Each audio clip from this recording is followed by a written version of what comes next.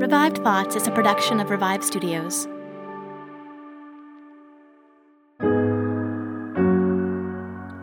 This is Troy and Joel, and you are listening to Revive Thoughts.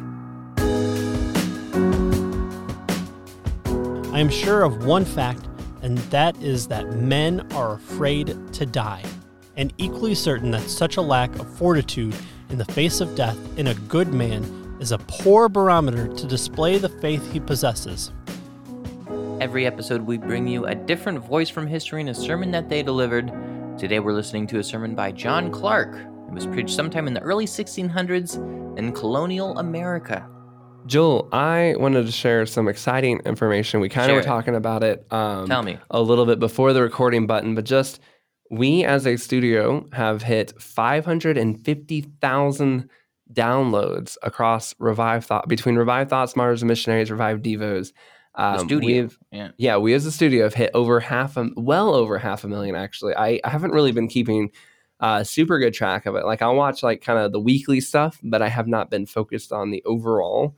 And I normally try to announce whenever we hit 100,000. We passed 400,000 quite a while ago, and then we passed 500,000, and I didn't quite notice it. So at 550,000 celebratory, we've been downloaded that many times across a couple of shows. Revive Thoughts being several 100,000 of that, but Martyrs and Missionaries and Revive Devos doing their part too. So it's been really cool. If you don't know much about downloads, you don't know much about podcasts, it's very different than YouTube, where, a video having 550,000 views is great, but that's pretty normal. To do podcasting, there are a lot less bots on the feeds, and every time you get a download, it's quite successful. So to have over 500,000 across these studios, like on a church history podcast, no less, that's not exactly appealing to every single listener in the world. It is quite incredible. And when I was looking at some other things too, there's a website dedicated to doing stats and checking different podcasts and stuff out and measuring them against each other. And right now, Revive Thoughts ranks in the top 1% of active podcasts. So that is not just people who started podcasting but quit, but actually the currently uploading ones. We can now say that we are in the top 1%. So that is just a lot of cool, really exciting information that we don't normally share or talk about as much, but I wanted to share that with you and wanted to share that with everyone listening so that they can just be excited. And God is using church history in a lot of people's lives, and it's been really cool to see. Yeah, it's neat to see that there is an audience. Like that's what we've seen over the years, and that's what and that was the one question we had going into this project was like, it's a neat project. Will people listen to it? Will people like it? And if there's one thing that is clear, it's that yes, there are people that like this type of content. There are people that it's a niche audience, it's a specific audience, but it's there.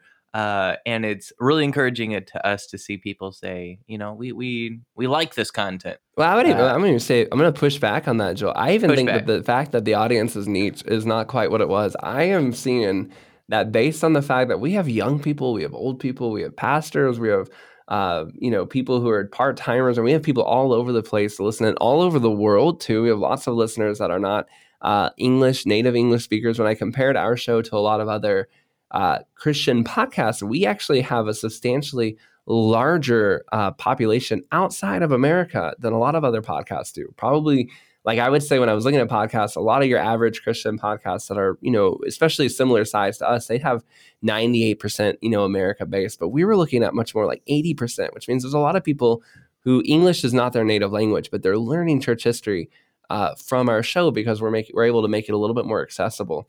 But I would say I think church history is starting to catch on with more Christians. I think more Christians, as they're going through different times, as things are getting maybe in some places harder, I think people are kind of needing encouragement from the past, saying, hey, how can I deepen my faith and grow closer? I think that church history is starting to catch on with more people, and they're realizing this is a real comforting place to go to learn about those who have come before.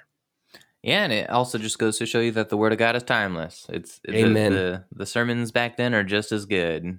It's the same Bible we're looking at and preaching out of. So, Amen. John Clarke. Okay, this man, John Clarke, is who we're talking about today. An extremely important person in American history, Baptist history, and in many other ways as well. But his early life still remains a large mystery, which is not uncommon during this era. We look at, late 1500s, early 1600s. Definitely one of those eras where you didn't write it down unless you were like royalty, a noble household. So we know he was born in 1609, and we know he got where we think, from what we can tell, he had a master's degree, although we don't know. No one knows where it came from. Would have been like Oxford or Cambridge. Oxford, yeah, or Cambridge, yeah. But we don't have it documented. He doesn't have it framed on his wall for us to see what school he went to. We also know that he was a medical doctor, so he trained to be a medical doctor in Holland. We know that much. And he comes from a bigger family, and most of his siblings migrated to colonial America, and he would join them in 1637 when he was 28 years old. He qualified to be a Baptist minister. He married, he started a family, and he practiced as a doctor, but also as a minister. Again, the details are sparse on, what that. I mean, I guess in colonial America, everyone was wearing multiple hats, doing multiple things. He is no exception, I suppose, to that. One of the things that makes it difficult to research and to look into John Clarke is that John Clarke, it's actually a pretty common name back then. There's lots of different John Clarkes. There's lots of different John Clarkes that went to school in your Oxfords and Cambridges. There's lots of different Clarkes that migrated to America during this era. And so when we see these names pop up in history, we can't say for certainty that this is our John Clarke per se. So there's a little bit of detective work that happens there on our side. When he arrived in the New World, he showed up in the middle of an explosive controversy that was rocking New England at the time. It was called the Antinomian controversy. Now, you may not know all the characters. I'm going to include the name of a couple of them. One of them was really important and is important. John Cotton and his followers are on one side. And this guy, he's one of the biggest ministers in the world. Cotton Mather, who we have done a sermon on, is actually named after this John Cotton. So this is a big deal. Even Jonathan Edwards might have, it's not a lot of evidence, but might have been even a descendant of John Cotton. So he's a big deal at the time, especially in Massachusetts and kind of the New World colonial era. And he's on one side, and we're hoping to do an episode on him at some point.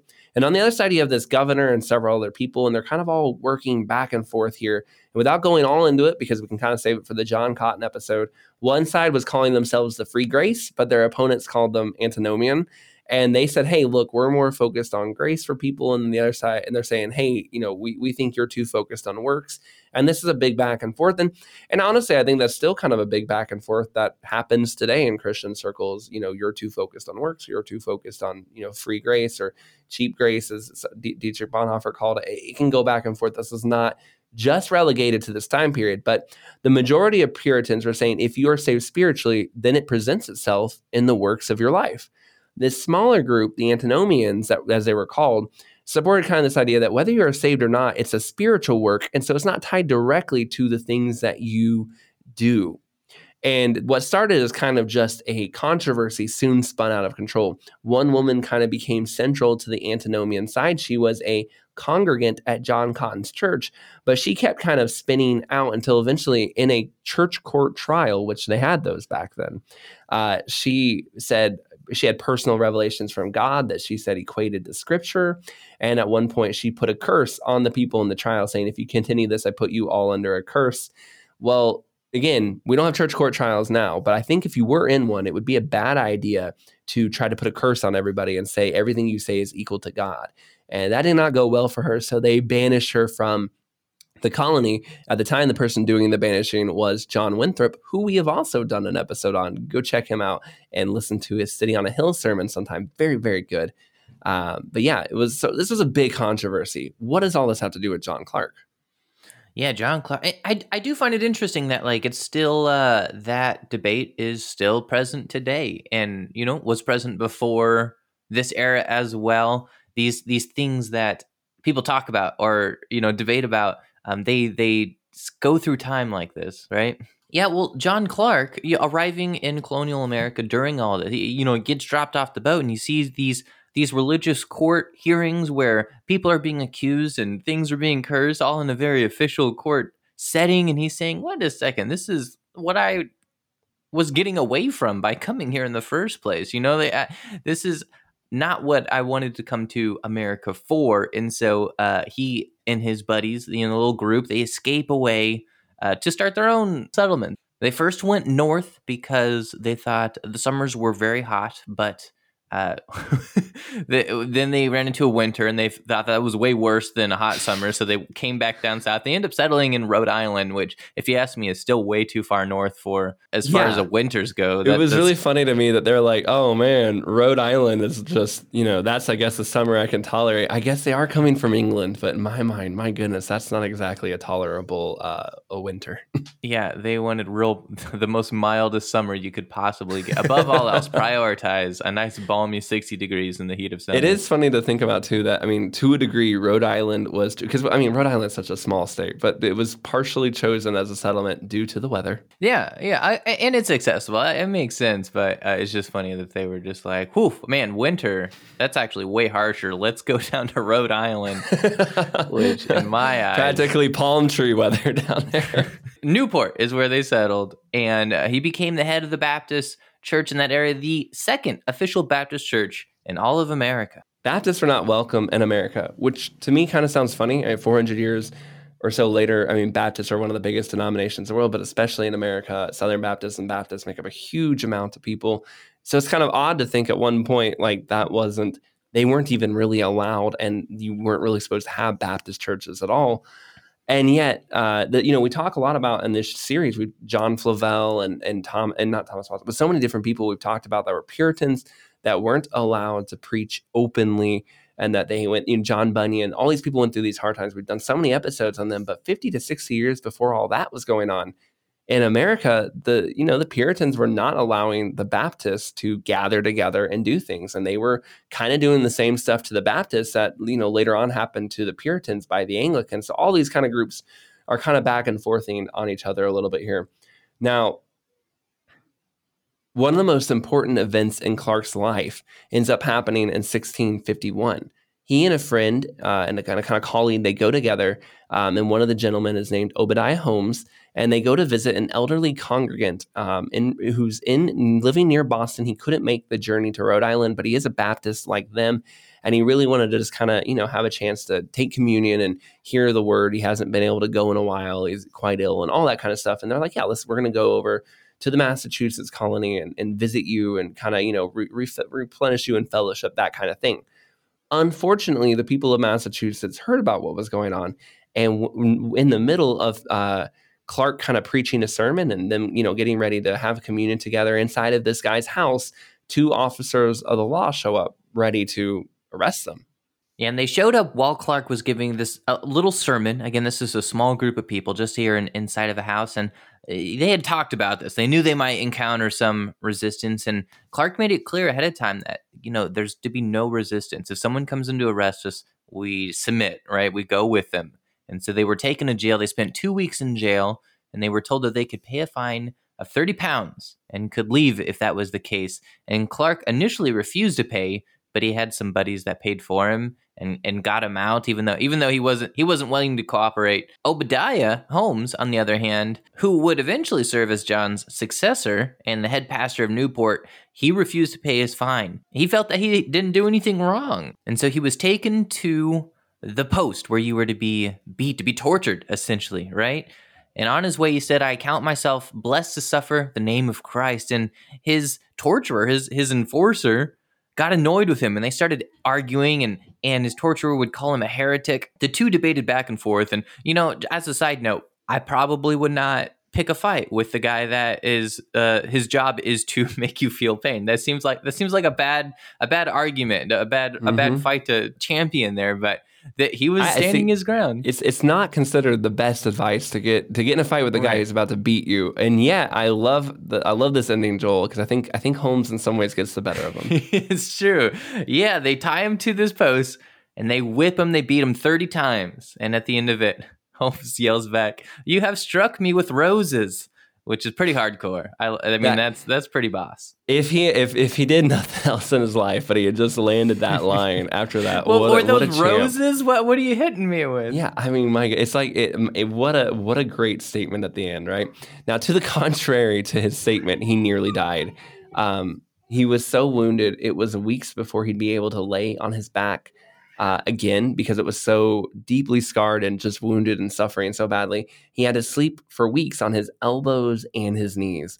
And the wounds are so deep that for the rest of his life, when he would show people the scars he got on his back, people couldn't believe that he had survived. They were just like, it's amazing that you are alive, considering what I'm looking at right now.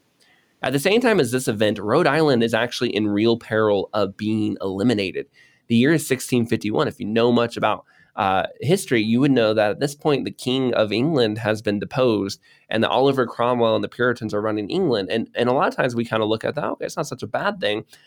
For the Puritans, it certainly wasn't too bad a thing. But if you're in the situation Rhode Island is in, you're running kind of the only, not a Baptist colony, but you have a lot of Baptists and Baptists feel safe there. It's not a good place to be. Massachusetts and Connecticut want that land, and they don't really care for the fact that there's a Baptist church there, and the people there are kind of preaching this religious tolerance thing. During the time that the King of England was deposed, this put them in real trouble. And so Clarke goes to England basically to try to figure out, how can I get support? How can I get some kind of throne or somebody to acknowledge and allow Rhode Island to exist before Connecticut and Massachusetts, which have already kind of been sending people over, causing a little bit of problems before they take this Rhode Island directly away from us. Now, it will be years. If you know the history, you know that it's going to be years before England gets a king again. And during that time, he writes kind of a pamphlet talking about what happened to Obadiah Holmes, and it gets around, it becomes kind of famous and international, and it makes the New England Puritans actually look pretty bad. They kind of get egg on their face about the situation that they beat somebody for hosting a kind of basically a Bible study for an old man. It doesn't make them look good. And in reality, actually, over time, more laws got passed kind of to allow freedom for Baptists and stuff like that because of the shame of kind of that situation. So he used the time well to kind of say, hey, like, this wasn't cool. We shouldn't be doing this to each other. And eventually in 1663, he is able to get a Rhode Island royal charter once the king is back on the throne that officially allows Rhode Island to exist as a place for religious tolerance and not a place to enforce, Puritan ideals on them. And obviously part of that was because the king was not very friendly to the Puritans at that time, and the Puritans are having their own problems. There's so much going on.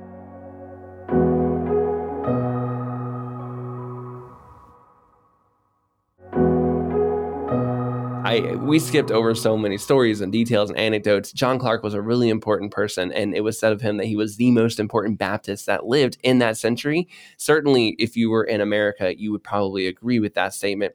But one of the main things that motivated Clarke was just the idea of freedom of religion for people to be able to worship freely without the fear of the state coming to quite literally beat you or kill you or whatever. I think he would have looked back at what was happening in England, where the king was treating the Puritans badly, and to say that's also wrong. Let's just all worship as we are feeling called to do so, not enforcing with the state and the sword a certain version of Christianity that ousts everyone else. Now, a little side note, Obadiah Holmes, who we mentioned, kind of an interesting life because he ends up being I don't know if I got enough greats in this, but he ends up being the great, great, great, great, great grandfather of Abraham Lincoln.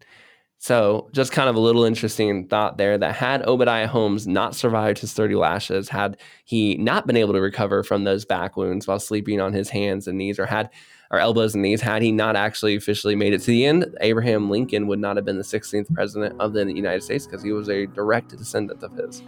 Just some interesting things to think about as you get ready to listen to this sermon by John Clarke called The Desire of Life.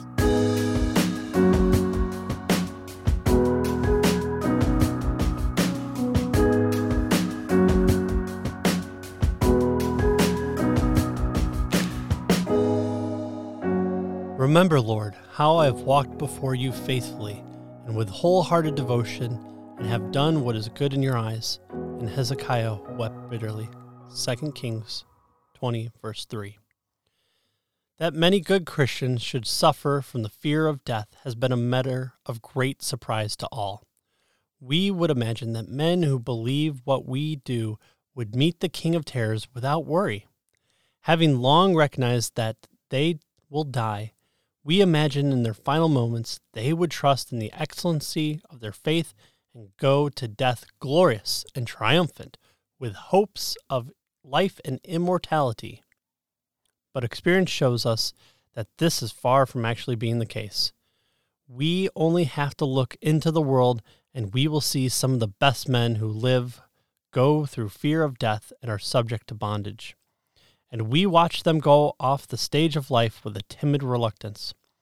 This is dishonor, even for the guiltiest criminals, whether it is the prejudice of knowing too much, which operates so forcibly in our dying moments, whether we are terrified with the thought of the winding sheet and a coffin, mourning friends and the funeral bells, whether it is the anxiety, that mighty shock, which will dissolve the long-established bond between soul and body, or whether it is an approaching introduction to a new and undiscovered life from which no traveler returns.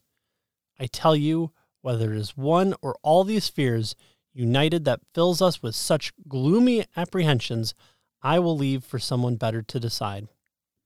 But I am sure of one fact, and that is that men are afraid to die, and equally certain that such a lack of fortitude in the face of death in a good man is a poor barometer to display the faith he possesses. It carries with it a suspicious appearance.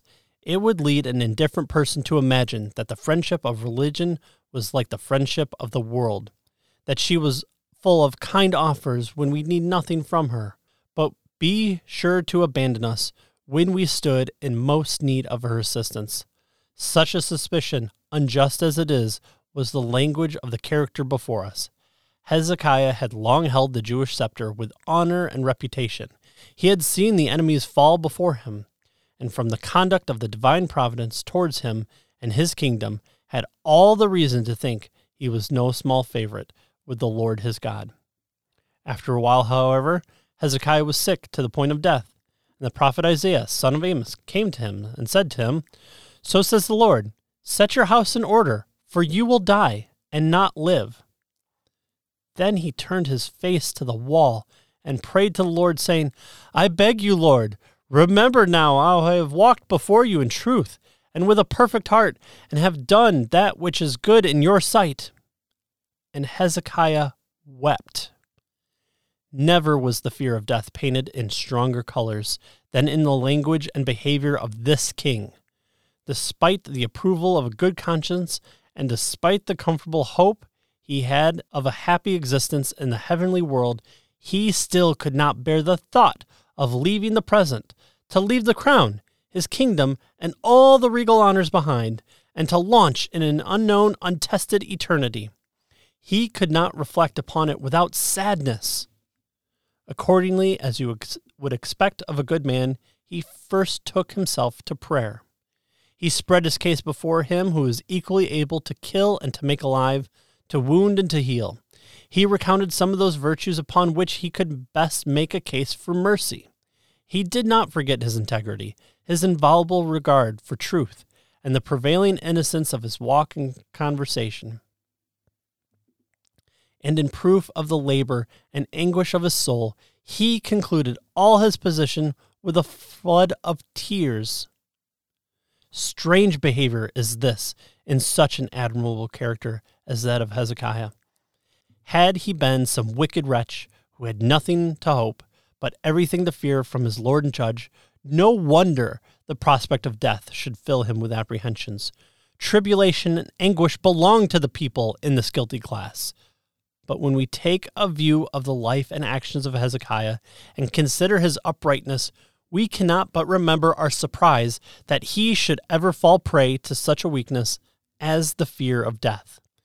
You would assume he would have blessed the prophet for his joyful prediction, and rather than turn his face away and weep, that he would greet him kindly as the welcome messenger of happy tidings. Come on, Hezekiah.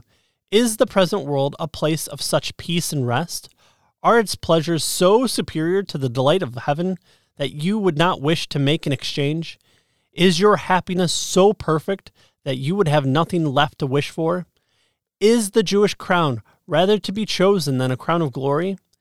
And is an earthly kingdom preferable to a kingdom that cannot be moved? Can infinite power, under the conduct of unerring wisdom and goodness, come up with no way to enhance your happiness? If so, you may really weep at the thought of dying. But If you have so much to plead on the score of merit as did Hezekiah, and if, as you had already asserted, it had been the constant study of your life to do that which is well-pleasing in the sight of God, and can promise yourself a crown of glory in the coming world, then your fears are not just distressing, but they are groundless and absurd. For shame, man. Welcome the moment that will deliver you from this body of death. Thank God that the time is now at hand when you will rest from all your labors, in sure and certain hope that your works will follow you. For you cannot be ignorant that although this earthly house of your tabernacle will be dissolved, you will have a building of God, a house not made with hands, but eternal in the heavens. And yet something surprising as we read in the following verses. It came to pass before Isaiah had left the middle court that the word of the Lord came to him, saying, Turn again and tell Hezekiah, the captain of my people, so says the Lord, the God of David your father, I have heard your prayer, and I have seen your tears. Behold, I will heal you. On the third day you will go up to the house of the Lord, and I will add to your life 15 years. Happy king! We may easily imagine your feeling upon this joyful occasion. We may almost see you bestowing hugs upon the prophet, how your mourning was converted into joy, how your face brightens at the recollection of your narrow escape. And with what rapture does your heart swell at the thought of 15 long years in this delightful world? It must surely be news too good to be true. But leaving the particular situation of the Jewish monarch, let us engage our present day. We do this by understanding what it was the monarch was so afraid of in the form of death, and then secondly, point out the best arguments to fortify ourselves against it. As the circumstances of Hezekiah's illness to take away one's life may someday be our own, I expect neither you, my hearers, nor I think ourselves uninterested in understanding this. Yet a little while on this earth, and we will be no more. The dread summons will soon reach our ears. So says the Lord, set your house in order, for you will die. Happy for us if in that trying moment we can offer our souls in peace. Happy if we can have such a command over our fears as to adopt the triumphant language of the apostle. We are now ready to be offered, and the time of our departure is at hand. We have fought a good fight. We have finished our course. We have kept the faith.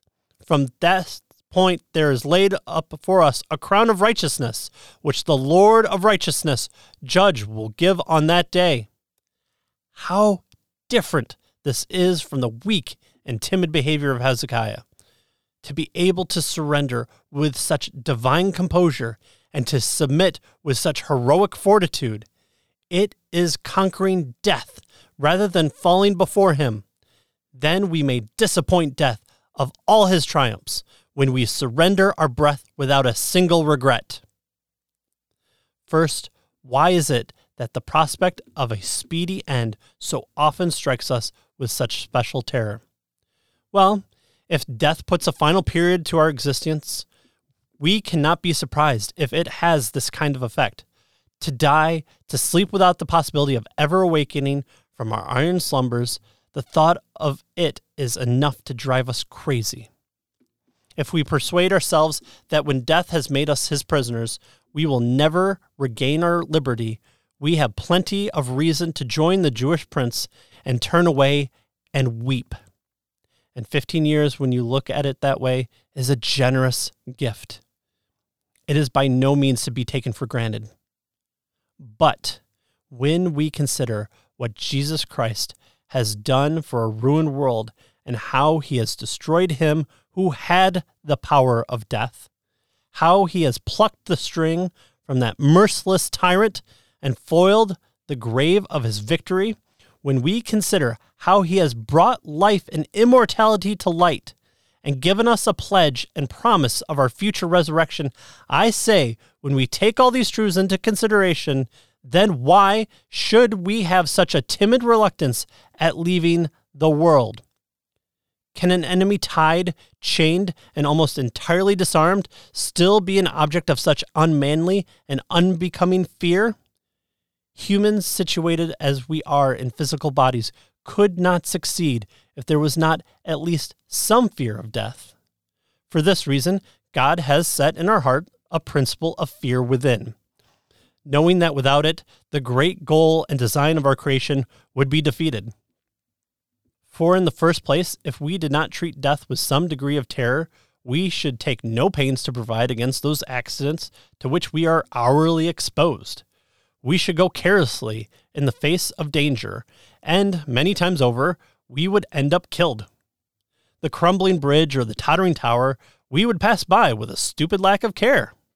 And surrounded as we are with dangers and evil of every kind, without a fear of death, it is unlikely 1 in 1,000 would live out half his days. Nor would the more lazy part of mankind exert themselves to prolong life at the expense of so much work and toil. They would never rise early or stay up late. They would never search the earth for a hint of food, nor would they worry themselves with the various cares and concerns of life. If they could not live without the continued sweat of work, they would let nature take its course and lose a gift they did not think was worth their acceptance. But now, all this trouble is happily prevented. By implanting within us a measure of this necessary fear, God has amply provided for our security. Even if the roads to death are everywhere, our natural caution will not fail, if it is possible to stop us from taking it. Our fears will always outrun our dangers, and we will not think the work too great, nor the toil unbearable, which rewards us within longer days. But secondly, without a principal fear, men would not just perceive the advance of death with a cold indifference, but they would even hurry them on by violent measures. Upon every slight offense and frustration within the world, they would be ready to put themselves out of it. If their domestic matters took an unfavorable turn, or if their ambitious views they were disappointed greatly, they would not suffer long under it. The first cliff they could find, or the first instrument of death they could meet, would put an instant end to their sorrow. They would never submit to the trouble of poverty. They would never languish on the bed of sickness. Wearisome nights and tormenting days they would refuse to endure. The slave would soon rest from his work, and the prisoner would set himself free from this life. And if the world did not move just as we would like it, we would not concern ourselves with bidding it goodbye. And there would be no boundaries of the violence that would take place in a world with no fear of death.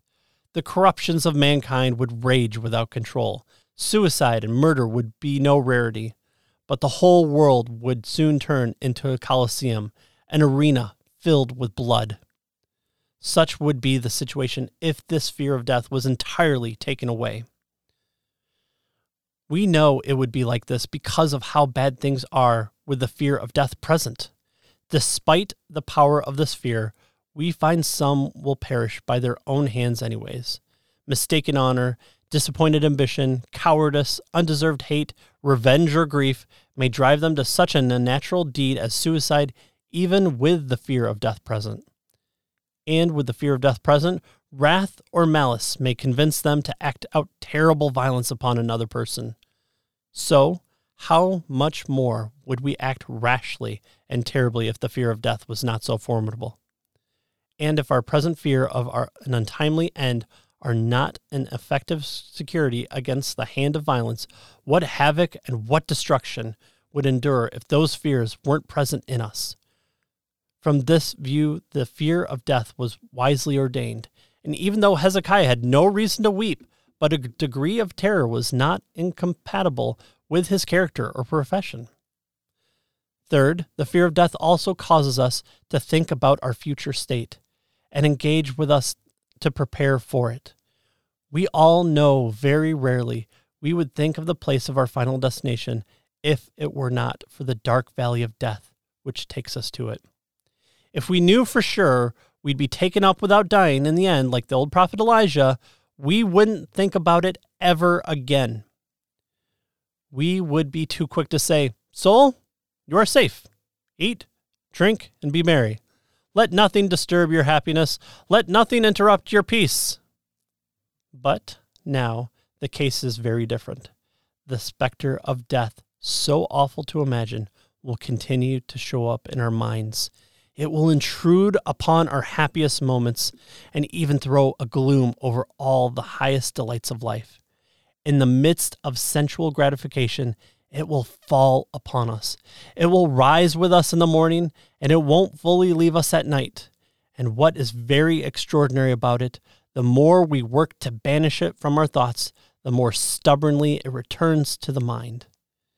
And this is absolutely necessary, for humans are designed for a different and better place.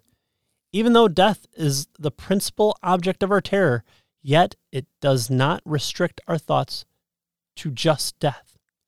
It leads to a series of useful thoughts. It hurries us through all the different scenes which happen upon leaving the world, and in our thoughts we find ourselves summoned before the judgment seat of our Redeemer and condemned or acquitted according to our works. And in this way, the fear of death is of vast and eternal importance, for it continually reminds us of a life to come after this one. It awakens us from the dull rhythm of a vain, sensual, and earthly heart. It forces us to become serious. It encourages us to listen to the voice of God, to prepare for that happier world, the hope of which is open to us in the gospel.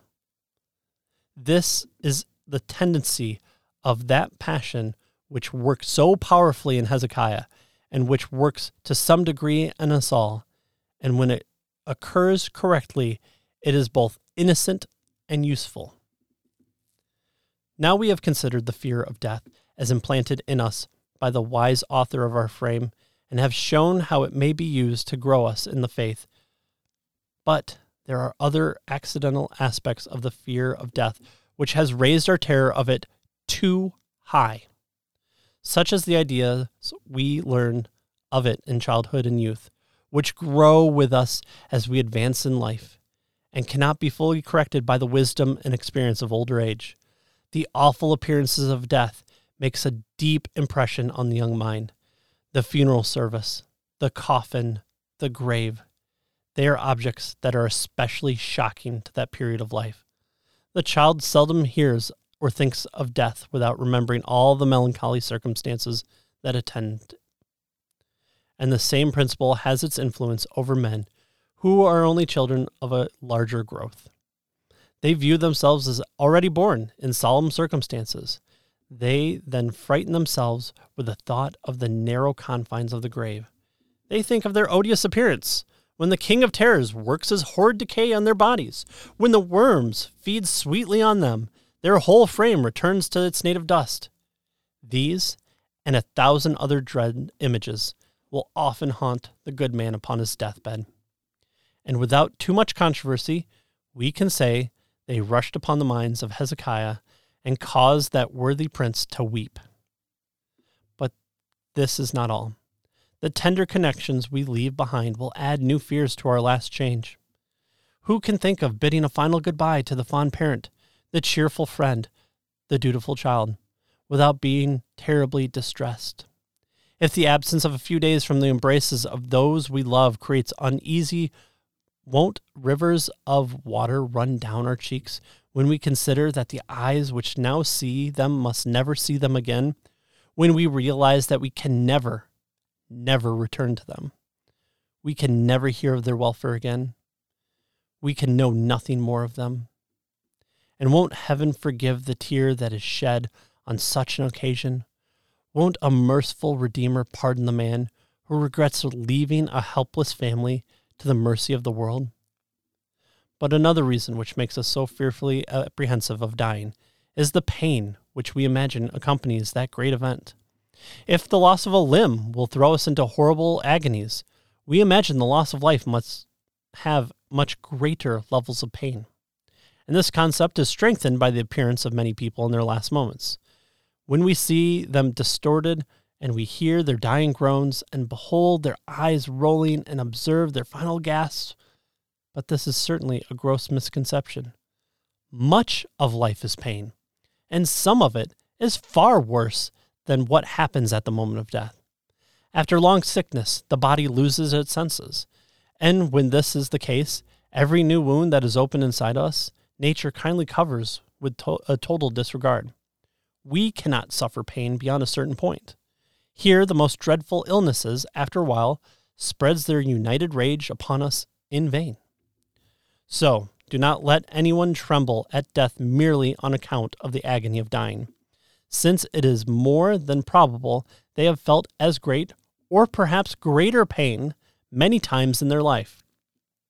But to continue, we enter the valley of death with a timid reluctance because we do not understand the land to which it leads. With such senses as we currently have, it is impossible that we should have any real understanding of the invisible world beyond. We cannot comprehend it through the veil of flesh, and no traveler has yet returned to bring us good data on it. And though the gospel has thrown some light on the subject, it's still true that whenever it gets a hold of our thoughts, we find ourselves lost in our own imagination. This becomes another situation in which death becomes an object of terror to us. If we could properly conceive and understand the next life, then our fears would be calmed. Leaving for an undiscovered land is frightening to us in this earth. We trade our familiar friends for a new acquaintance. When we think of the different scenes and changes that will take place when setting out for a new land and all the new objects which will come before us, it can be frightening. And then when we consider death to be like this, and we think about how it takes us to where no eye has seen and no ear heard, we cannot keep our usual calm. Our heart will thump inside of our chests with fear no matter how we attempt to calm it. Lastly, we shudder at the thought of dying because we know we will next appear at the judgment of our Redeemer. After death comes the judgment. No sooner will we close our eyes upon this world than we will open them to another world. Is it such a surprise that any person should tremble at the thought of being introduced to Jesus the mediator and God the judge of all? Who has read the scripture that speaks of these last days, that has imagined the heavens rolled back as a scroll and was not afraid? Who has imagined the trumpet sound and imagined seeing the Son of Man on the throne of his glory and all the dead, both small and great, assembled around it without fear? Who that has any faith in the gospel revelation could resign himself to death with this all in mind, with perfect composure? The power of such a scene overwhelms us when we are at the peak of health. No surprise if when we are exhausted with pain and sickness, the mind should be crushed and despair imagining it. If when death is far from us, it strikes us with such terror, it is understandable that it would terrify us when we perceive it just a few short minutes away for us. Having now finished our observations upon the nature, cause, and measure of this weakness, we will conclude the discourse with some directions as the best cure against it. We have already established that the fear of death is useful to some degree. That is absolutely essential to being alive. I will attempt now to fortify you against that unmanly fear which worked so powerfully in Hezekiah and betrayed him into the weakness we see in the text. And in order to do this, let us first make the thought of dying familiar to our minds. The most frightening objects lose their horror when we have long accustomed ourselves to think about them. Come when he will, we should receive that grim tyrant without surprise. The attitude of Hezekiah was probably owing to an extreme lateness in considering this aspect of life. Had he given himself time to think about the fact that he would someday die, he would not have prayed so ardently, nor have wept so bitterly when it arrived. Secondly, let it be our great goal to live in continued preparation for the hour of death. If we have no reason to hope that our evil is forgiven or our sins covered, we may very justifiably be aghast at the prospect of our end coming soon. But when we can lay our hands upon our chest and say from the heart, we have fought a good fight, we have finished our course, we have completed the whole work of our Maker gave to us to do, and when we can produce the testimony of a good conscience, a conscience where there is little place for terror or disquiet due to sin. When the general tone of our lives has been conformed to the gospel, it is foolish to surrender to the power of mindless fear and panic. Since we have the highest reason to do so, we should rejoice in our dying moments. We will rejoice at the prospect of this life being over when we actually have a good conscience. And although there may be some instances where we fail, yet this will be our confidence, when we will be with the greater part of those who have walked in the commandments and ordinances of the Lord blamelessly. Even though a Hezekiah may weep and discover all that terror which belongs only to the guilty and unforgiving persons, yet there should be many others who enter the valley of death with manly resolution. This is what a conscience full of integrity should never fail to inspire. But thirdly, as an additional boundary against the fear of death, we should attempt to get the better of these shadows which enter the mind in early life. It is a shame for any man who has arrived at full maturity to suffer any uneasiness because of those foolish thoughts from their youth about death. For even though his lifeless corpse is wrapped and placed in the grave, and even though his body is confined within the narrow dimensions of a tomb, and even though he knows his body will decay, yet none of these things should shake him, for he will not be conscious of his confinement, and will feel none of the effects that occur to his physical flesh. He may set his mind perfectly at ease about all that happens to his dead body. Neither, fourthly, should he distress himself about those he may leave behind. There is a father for the fatherless, and for the widow there is a God. He that numbers the hairs of the head and suffers not a sparrow to fall unnoticed to the ground will never forget his children. A manly dependence and trust on the care and protection of heaven will therefore be a great support in our last hours. And if we completely believe in this worthy principle, we will not despair when called to heaven, though we are torn from our nearest relations. Again, apprehensions about the God whose judgment seat we will someday stand before in this life will help allay our fears of death when the hour comes. It is not a stern tyrant to whom we must give an account to, but a merciful parent who knows our frame and remembers we are dust. He will make all possible grace for our many imperfections and will deal with us accordingly to the principles of infinite kindness and benevolence. It is not a lofty and hateful judge who will pronounce our doom, but one who can be touched with the feeling of our infirmities and having been tempted as we are, though without sin. In a world, if it is appointed for all of us once to die, and the grave is the home of all the living, let us each now seriously lay it to heart. Isn't it true, my hearers, that yet a little while, and you and I will be no more? Won't your ears, which hear these words, soon only hear silence? And my lips, which utter them, will soon cease to move. Won't your eyes, which see this light right now, soon be closed in darkness? If so, let us each live only to die, that when we die, we may live forever. Let us number our days as to apply our hearts to wisdom. Let us work while the day lasts, because the night is at hand when no man can work.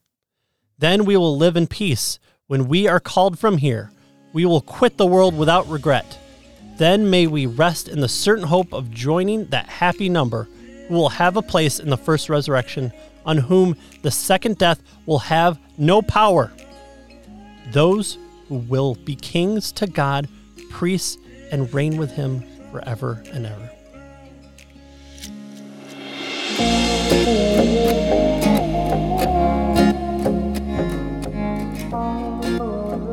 Thank you for listening to today's episode of Revived Thoughts. Today's sermon was narrated by Patrick Studebaker of the Cave to the Cross podcast. We love Patrick. He's been on our trivia nights. Definitely go check out his Cave to the Cross podcast. Subscribe. Links are in the description below. we open this show telling everyone, saying thank you, that so many of you are listening to our show. It's incredible that you guys are. We do thank you. We know that we cannot do it without you listening, and we cannot do it without you telling other people about our show as well. We hope that you will send this episode or send a link to our podcast, maybe to a friend, maybe to a pastor, maybe to someone that you know that would enjoy this kind of content, maybe to a family member, and just say, hey, I think this is a show you might enjoy, might check it out. It's got some interesting thoughts. What do you think about it? We love that sometimes we inspire conversations between people, and it has just been really edifying to see how many people enjoy listening to our shows and how much of our content has been able to lift people up. So we hope that you will be able to tell others about us still and continue to allow more people to listen to what we're doing here. This is Troy and Joel, and this is Revive Thoughts.